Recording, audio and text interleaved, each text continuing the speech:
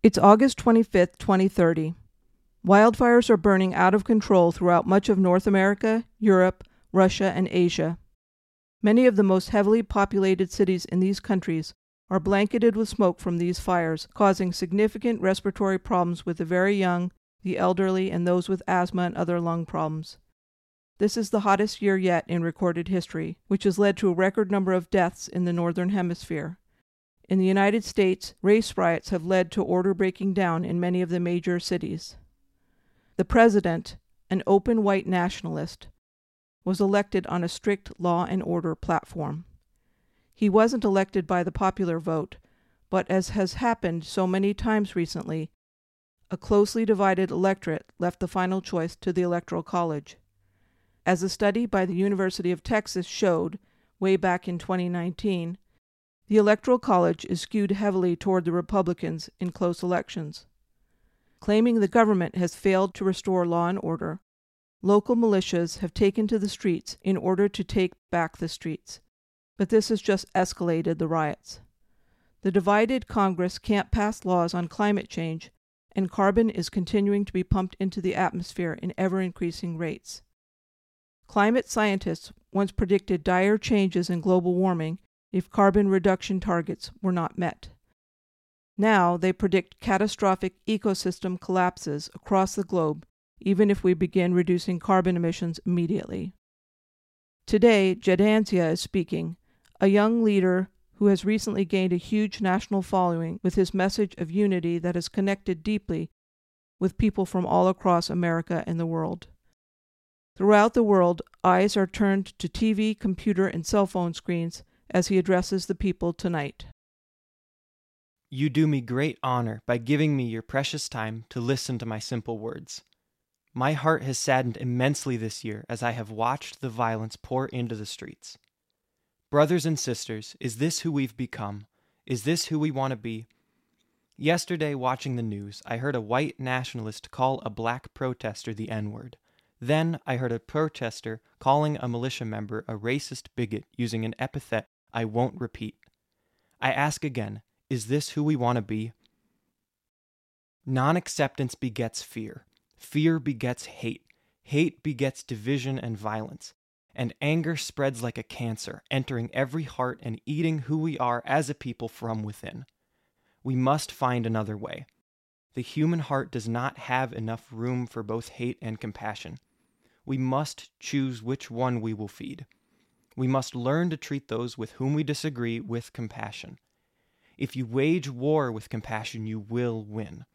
If you protect yourself with compassion, you will be impervious. Those who are good, I treat as good. Those who are not good, I also treat as good. In doing so, I gain in goodness. Kindness is the strongest weapon you possess. Give birth to it and nourish it. Produce it, but don't possess it. Give it away without expectation. This is called the mysterious virtue. My friends, you are a vessel. Fill yourself with fear and hate, and your vessel is easily shattered. Empty it with peace and calmness, and it is an empty vessel which no longer holds anxiety. When you fear others, you will withdraw into yourself and push them even further away. When you feel compassion for those with whom you disagree, you open yourself and become fearless. When you are open to others, you speak to them in a language they can understand. For far too long, we have been speaking to others and asking them to hate us. We need to ask them to understand our humanity, but we can only ask this question when we see their humanity. But how can we do this? There is a lie being perpetrated among us. Sometimes when a lie is repeated often enough, people believe it to be true. We must stop believing this lie. It tells us that when we hate, we are strong. This is false. Young children can be trained to hate those who are not like them with little effort. This takes no strength of character. We can be our own best friends or our own worst foes. Learning to have compassion for those who are not like you takes strength. Men and women of inner strength who learn to care for those who disagree with them find serenity. My friends, when you process the world through filters of anxiety, fear, and hate, you will in turn spread these in ever-increasing measure in your world. Learn rather the language of love. This is a language that is learned through strength of character. It is not easy to learn this language when we see people doing things that make us afraid, but this is what those of strong character do. When we do this, when we develop this character, when we learn to hear others through the language of compassion, when we learn to speak to our brothers and sisters in this language, this is when we will change the world.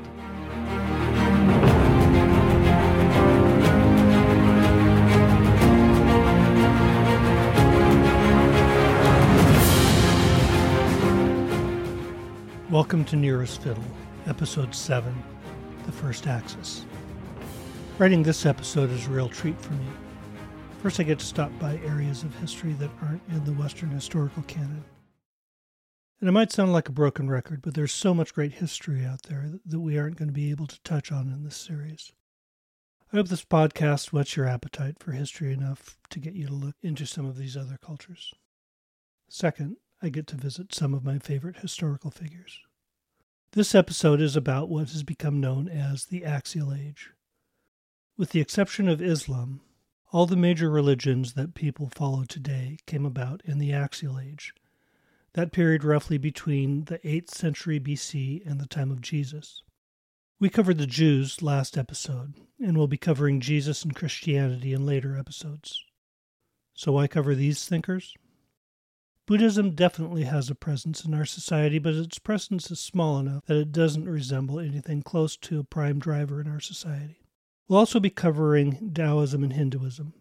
I'd be willing to bet that few of our listeners have a deep knowledge of either of these religions. I thought we were following history's arrows that lead us to the Industrial Revolution. Yes, we are, but the larger goal is to understand how we got to the second decade of the 21st century, facing down severe global climate change, and having failed to make any meaningful progress reducing total carbon emissions or preventing the disastrous ecosystem collapses that we know are coming. Once we understand why we are here, it will only make sense to understand where we go from here. We'll never make the changes that need to be made using the kind of thinking that got us to where we are. What kind of thinking, then, will get us to where we need to go? We're not there yet. But it might be good to understand some of the world's great thought systems just a bit when we get toward the end of this podcast. So my fictional Jadancia's philosophy is a bit of a mashup from Lao Tzu, Taoism, the Bhagavad Gita, Hinduism, Jesus, and the Buddha. The Buddha's exact words might be a little hard to pin down exactly because we don't have anything that he wrote down. The earliest Buddhist scriptures were written down hundreds of years after his death. If you look at different Buddhist sects today, there can be great disparities between their teachings. Still, there's little dispute about the core of Buddha's teachings, his Four Noble Truths and his Eightfold Path. I can't say that I'm a fan of his first noble truth, that life is suffering. To me, this overstates the point significantly. There's so much love, joy, and happiness in life that I can't totally buy into Buddha's first noble truth. Yet there is certainly a lot of suffering in life, and I can't disagree much from where he goes from there. His second noble truth is that suffering comes from desire. According to the Buddha, we can overcome our suffering when we master our desires. The final noble truth is that the way to overcome our suffering is by following the Eightfold Path. His Eightfold Path tells us to practice. Right understanding, this is a crucial step. Our desires, wants, prejudices, fears, etc. cloud our thinking and lead us to see things as we want them to be. We have to overcome these impediments to true understanding if we're going to understand reality. You've heard me say something similar in regard to understanding history. If we don't understand and neutralize our prejudices and emotions when we study history, our understanding of history will be one large exercise in confirmation bias, and we'll never understand the history that really happened. Next, right intent. This is the state of mind needed in order to bear the hardships of following the Eightfold Path. Right speech. This includes no lying, rudeness, and not intentionally hurting others. Right conduct. This is refraining from killings, stealing, and sexual misconduct. Right livelihood. Gaining one's livelihood from benefiting others. Right effort, preventing unwholesome states and keeping a good attitude. This is a gross oversimplification for the sake of brevity, and many books have been written on this. Right mindfulness? If you've not joined the mindfulness movement, read any web page on mindfulness, then practice being in the movement. You'll get the main idea. Finally, right concentration. Once you've uncluttered your mind by practicing the other steps in the Eightfold Path, you can then achieve the concentration to achieve whatever is desired.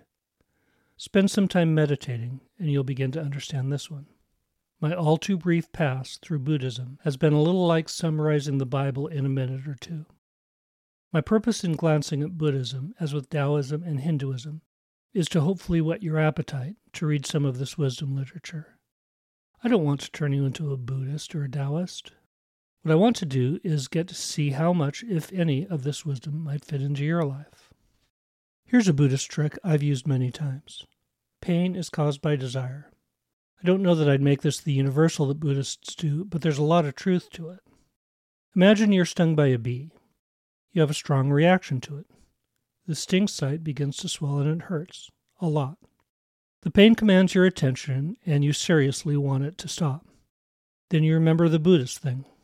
You look at the sting site and notice its particulars. You become mindful. You start being in the present and in your surroundings and noticing other sights and sounds around you. The sting's no longer demanding of all your attention. You stop wanting it to go away and are simply present with it. Now it's there just as it was before, but you no longer experience the overwhelming hurt you did before. The first time I tried this, I was in significant pain. I was amazed at how well it works, and I've used it several times since then. Our attention so many times is drawn to the most pressing sensory or emotional input. When this is physically or emotionally painful input, we want it to stop. The bee sting to stop hurting, the crisis to resolve. The more pain, the more we want it to stop. The more we want it, the more of our attention is drawn to the issue. The more we pay attention, the more it hurts. And it goes on in a vicious cycle. That is, I think the Buddhists would say, we allow circumstances to control our minds. What Buddhism tells us to do is to retake control of our mind, to decide for ourselves what is most worthy of our awareness. When we accept the negative physical or emotional input for what it is, and don't desire that it be something else, we free our mind to concentrate on problem solving and are much better able to resolve the issue than when we were in a negative spiral of pain, attention, and desire. By the way, this works great for those who struggle with anxiety issues. Not much is known about the Chinese philosopher Lao Tzu.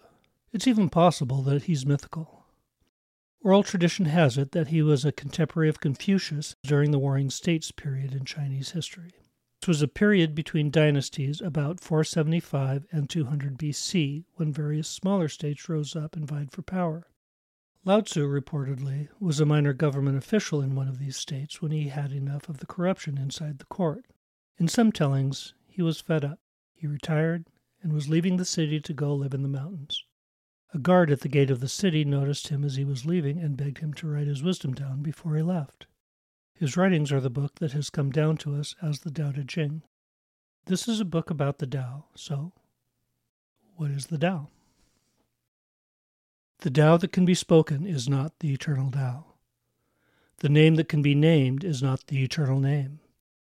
The nameless is the origin of heaven and earth. The named is the mother of the myriad things. Thus, constantly without desire, one observes its essence. Constantly with desire, one observes its manifestations. Okay, so what's all this about? We can't name the Tao, we can't even speak about it. And what's the stuff about mysteries and observing without desire? Lao Tzu packs a lot into the first chapter of the Tao. You can go online and get lots of interpretations regarding what the Tao is. Here's my take on this first chapter. There's an essence to our universe. I don't care.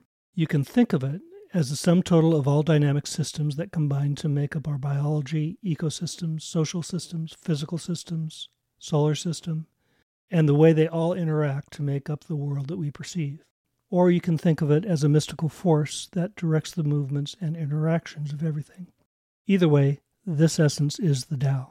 The reason we can't name it is because it's too complex for us to understand completely. But there it is.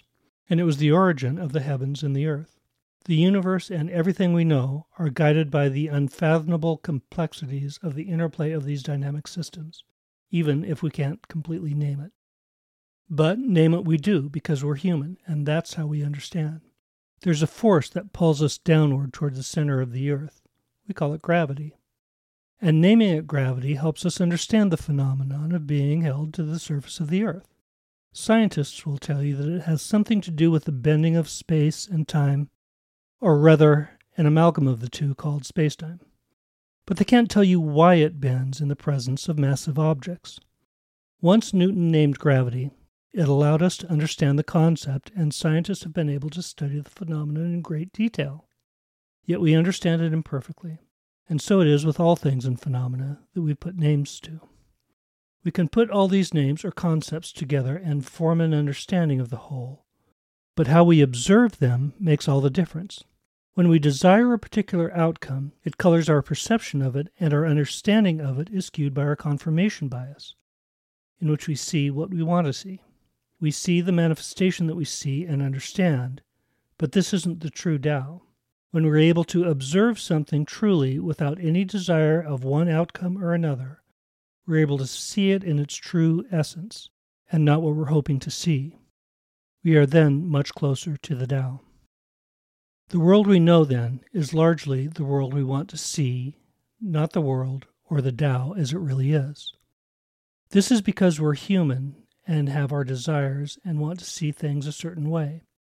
Yet we strive to overcome this part of our nature, to perceive without the preconceptions or desires of a certain outcome. Our biased perceptions then become merged with a more neutral state of mind, and we begin to see things more objectively. It's here that we begin to understand the mysteries, that is, to be amazed at things the way they really are, not as we've always understood them to be. Here I'm going on and on, yet I'm summarizing this in as few words as I can. We could write all day about the first few lines of the Tao Te Ching, and so it is all the way through the book. It's an amazing book in that sense. It won't take you long to read through, but the good part about the Tao Te Ching is you can find a chapter or passage you like, and just keep that in mind over the next week or so. Just bring it to mind now and then, and you'll see how it applies in so many areas of your life that you wouldn't have expected. The Tao Te Ching is a widely ranging philosophy that covers many topics, but has some central and repetitive themes. Here are a few. The first is Wu Wei. This is most often translated as inaction, but I think a better translation might be effortless action. Here are a few excerpts. The way of heaven is to win easily without struggle, to respond well without words, to naturally come without special invitation, to plan well without anxiety. Heaven's net is vast, it is loose, yet nothing slips through. The great way is easy, yet people prefer bypaths. Win the empire by not being meddlesome. The gentle and soft overcomes the hard and aggressive. Know when to stop, and you will meet with no danger. Then you can endure. Do without doing. Get involved without manipulating. Taste without tasting. Make the great small, the many few. Respond to anger with virtue. Deal with difficulties while they are still easy. Handle the great while it is small. The best warrior is never aggressive. The best fighter is never angry. The best tactician does not engage the enemy. The best utilizer of people's talents places himself below them. This is called the virtue of non-contention. It is called the ability to engage people's talents. There is no greater danger than underestimating your opponent. If I underestimate my opponent, I will lose that which is most dear. Therefore, when opponents clash, the one who is sorry about it will be the winner. The sage abides in the condition of Wu Wei and carries out the wordless teaching. Lao Tzu on desire.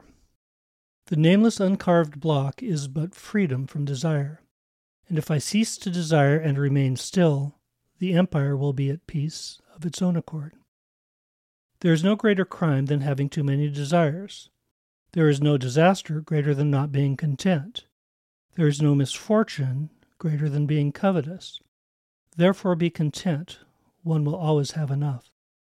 Loss is not as bad as wanting more.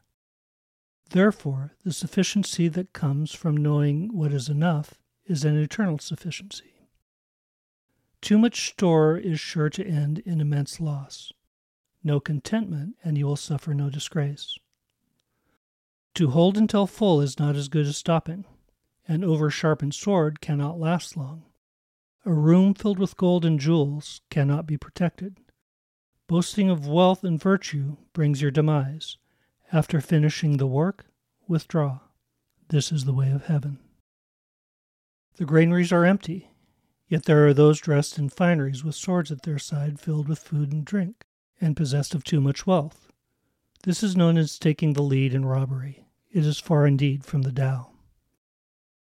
Therefore, the sage produces without possessing, acts without expectations, and accomplishes without abiding in accomplishments.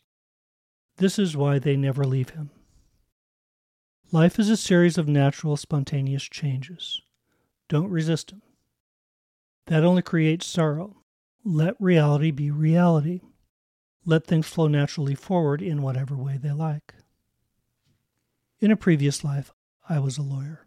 Every lawyer has times when a client is offered a settlement that has to be accepted. Sometimes the facts and law turn out not to be on a client's side, and the best likely outcome of the case is worse than a settlement that's offered. Yet the client's estimation of the value of their case can sometimes be inflated. When this happens, it can be very tough for a client to accept such a settlement.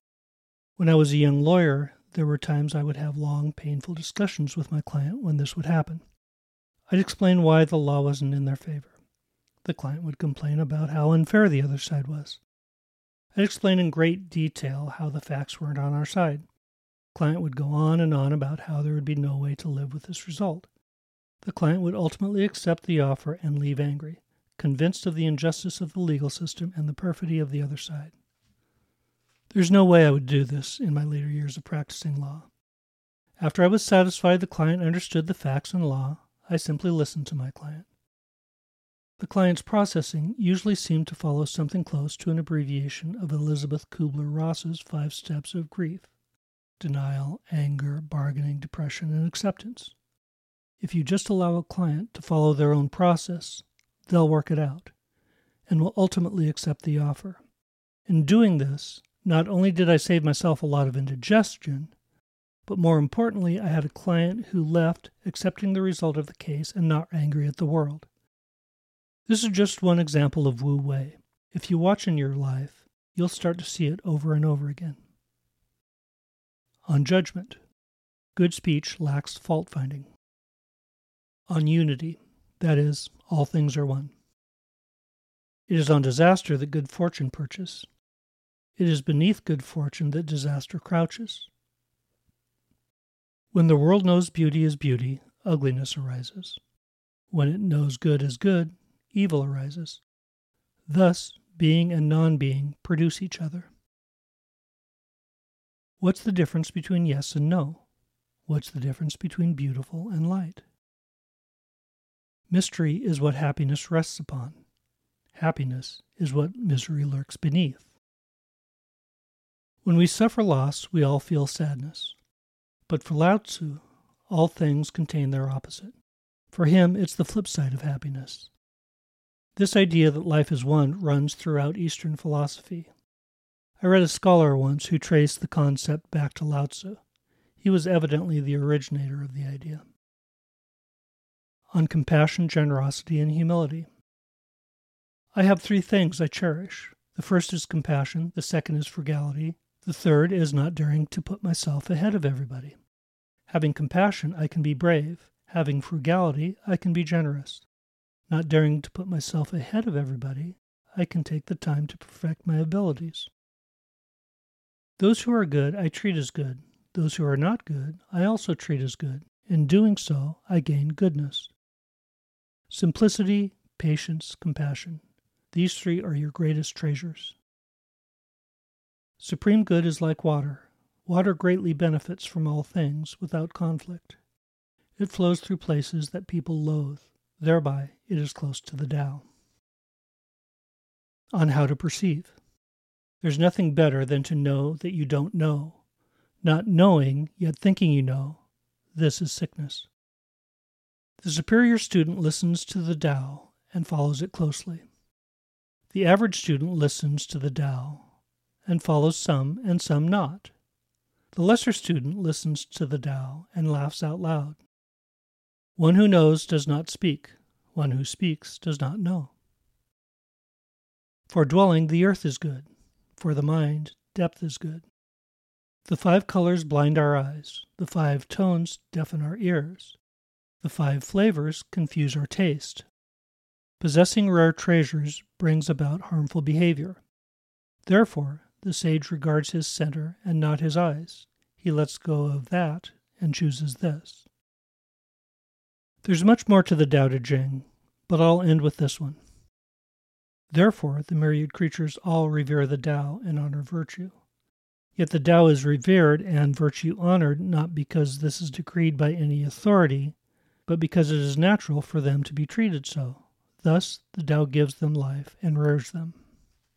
If I could summarize Lao Tzu's philosophy in 5 words, it would be, don't fight, find the harmony. As I write this in the summer of 2020, Black Lives Matter protests are spreading throughout the U.S.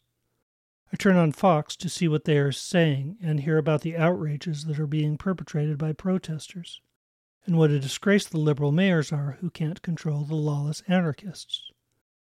Then I listen to MSNBC and hear about the horrible, disgraceful things that the Republicans are doing. We complain to others in our tribe about how bad the other tribe is, but we don't take time to listen to their concerns. When I was younger, I worked in mediation and alternative dispute resolution. I found that when we sit down and talk to each other, we begin to hear what they are saying and gain compassion for those with whom we disagree. If we could somehow get people who are passionate about Black Lives Matter to sit down with those who are passionate about law and order, and to get them to seriously listen to each other, I'm sure Lao Tzu would tell us that we are much closer to the Tao. The Bhagavad Gita, or Song of God, was probably written somewhere around the 2nd century BC and is one of the most important Hindu texts. As the epic begins, we find our protagonist, the warrior prince Arjuna, as his troops are arrayed for battle against the Kauravas. He knows many of the Kauravas, against whom he is about to do battle, and is having second thoughts about whether he really wants to do all of the killing he brought all of his soldiers out here to do today. He's fortunate, however, to have the god Krishna as his charioteer. The vast majority of the Bhagavad Gita consists of Krishna explaining to Arjuna why he should give the order to attack, though the ultimate reason, you'll be doing the right thing and therefore will help your soul be reborn to a higher level when you're reincarnated, may not resonate with most of us today. There's a great deal of wisdom in the 700-verse poem, and it's well worth our attention. Here's a small sampling of Krishna's wisdom. The Bhagavad Gita is big on discipline and character. Here's some of Krishna's advice to Arjuna regarding discipline. An agent called pure has no attachment or individualism, is resolute and energetic, unchanged in failure and success. From anger comes confusion. From confusion, memory lapses. From broken memory, understanding is lost. From loss of understanding, he is ruined. But a man of inner strength, whose senses experience objects without attraction and hatred, in self-control finds serenity. In serenity, all his sorrows dissolve. His reasons become serene, his understanding sure. Without discipline, he has no understanding or inner power. Without inner power, he has no peace. And without peace, where is his joy? Armed with discipline, he, the sage, purifies and subdues the self, masters the senses, unites himself with the self of all creatures. Even when he acts, he is not defiled. Seeing, hearing, touching, smelling, eating, walking, sleeping, breathing. The disciplined man who knows reality should think, I do nothing at all. Perform actions, firm in discipline, relinquishing attachment, be impartial to failure and success. This equanimity is called discipline. On character. The three gates of hell are desire, anger, and greed. One must relinquish all three. Any man who acts with honor cannot go the wrong way. The man who has mastered himself is set apart by his disinterest toward comrades, allies, enemies, neutrals, nonpartisans, foes, friends, good men, evil men. The Bhagavad Gita is clear on the importance of attaining a peaceful, dispassionate frame of mind. It's when we give in to our passions that we make mistakes and lose our way. On dispassion. Knowledge is better than practice. Meditation is better than knowledge. Rejecting the fruits of action is better still. It brings peace. When these things, pleasure and pain, cannot torment a man, when suffering and joy are equal for him, and he has courage, he is fit for immortality.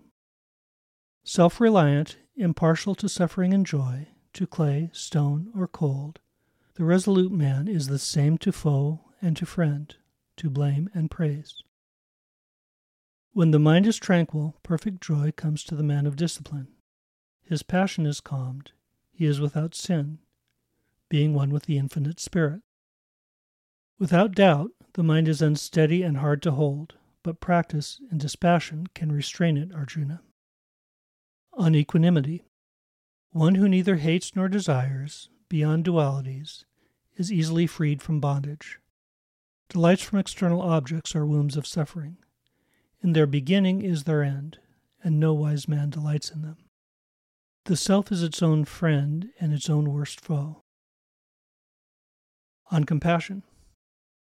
Given in due time and place to a fit recipient who can give no advantage, charity is remembered as lucid. My true devotee does not feel hatred for any being, but is friendly and compassionate towards all, without the thoughts of I and mine.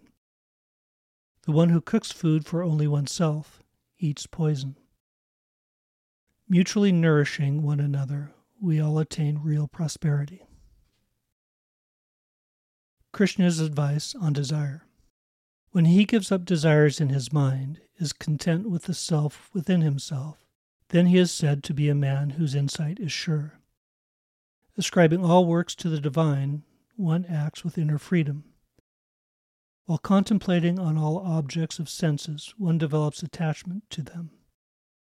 Attachment leads to desire, and from desire arises anger. When there is an increase in the motive passion, the symptoms of great attachment, fruit of activity, intense endeavor, uncontrollable desire, and hankering develop. What should we be like then? Fearless purity, determination in the discipline of knowledge, charity, self-control, sacrifice, study of sacred lore, penance, honesty, nonviolence, truth, absence of anger, disengagement, peace, loyalty, compassion for creatures, lack of greed, gentleness, modesty, reliability, brilliance, patience, resolve, clarity, absence of envy and pride. These characterize a man born with divine traits.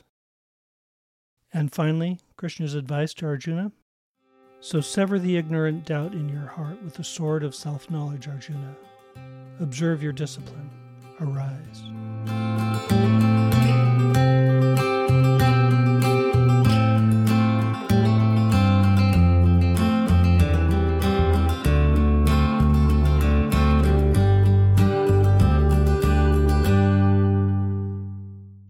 These are just 3 examples of wisdom literature. Each one of them deserves to be examined in much greater depth. The teachings of the Buddha are most problematic.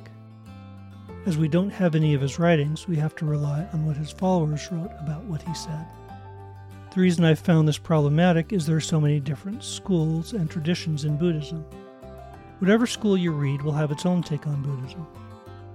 Often, as you read this literature, you find that you get more and more into religion. The Buddha was a secular teacher who attempted to show his followers the way to personal enlightenment, not a religious prophet. I'm not attempting to get you to read religious literature in order to find yourself a belief system you can adopt. I'm trying to get you to read wisdom literature that will help you build your own framework of ethics and personal values. You already have your framework, we all do. Perhaps yours might go something like this.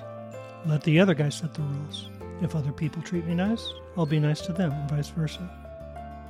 You might have heard something in this podcast and say to yourself, that makes sense. Perhaps you may have liked Lao Tzu's aphorism, the 5 colors blind our eyes, the 5 tones deafen our ears, the 5 flavors confuse our taste. Possessing rare treasures brings about harmful behavior. Therefore the sage regards his center and not his eyes. He lets go of that and chooses this. In thinking about this, you might think, perhaps he's right.